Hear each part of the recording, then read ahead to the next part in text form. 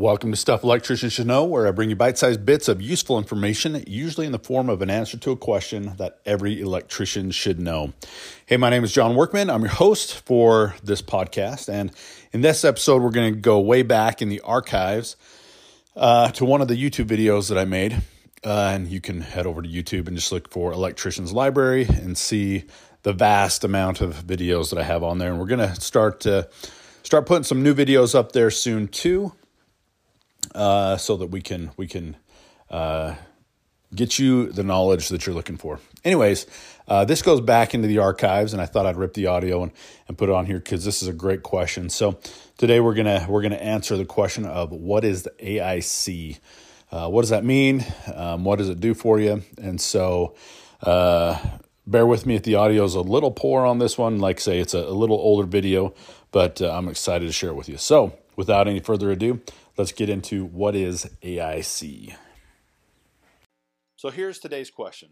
What is AIC? So I was taking a look at a breaker a few years ago. It's a single pole, 20 amp, and I became kind of confused. I'd seen hundreds of them, but I hadn't paid really that close of attention apparently. And as I was taking a closer look, I saw another amperage rating on it. It said 10,000 AIC. So what was I looking at? How could it be rated for 20 amps? This is a 2-pole, obviously. But how could it be rated for 20 amps, but also rated for 10,000 amps? So here's the scoop for any apprentices out there or anybody else that's pretty young in the business. And I'm sure those who have been in the business for a while are well aware of this, and you can correct me if I'm wrong. But AIC stands for Amperage Interrupting Capacity, or AIR stands for Amperage Interrupting Rating. So I've actually noticed that a lot of different people interpret this a lot of different ways, but those are what I'm sticking to. So these ratings are given to overcurrent protection devices such as breakers and fuses, and we need to know though what exactly does it mean.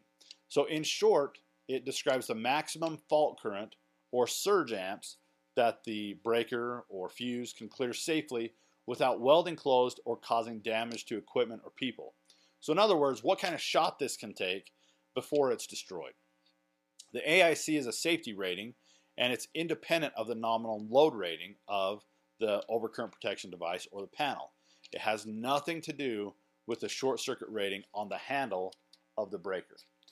In Article 110.9 of the NEC, it states, equipment intended to interrupt current at fault levels shall have an interrupting rating at nominal circuit voltage sufficient for the current that is available at the line of the terminals of the equipment. Equipment intended to interrupt current at other than fault levels shall have an interrupting rating at nominal circuit voltage sufficient for the current that must be interrupted. So maybe this is an oversimplification, but the way I read this is if you have a 120 volt circuit with a fault current available of 10,000 amps, you need to make sure that your breaker or your fuse is rated for 120 volts and has a 10,000 AIC or AIR. If not, you could be in some deep doo-doo if something goes wrong. All right, so thanks for tuning in. Until next time, I'm John Workman. Stay grounded.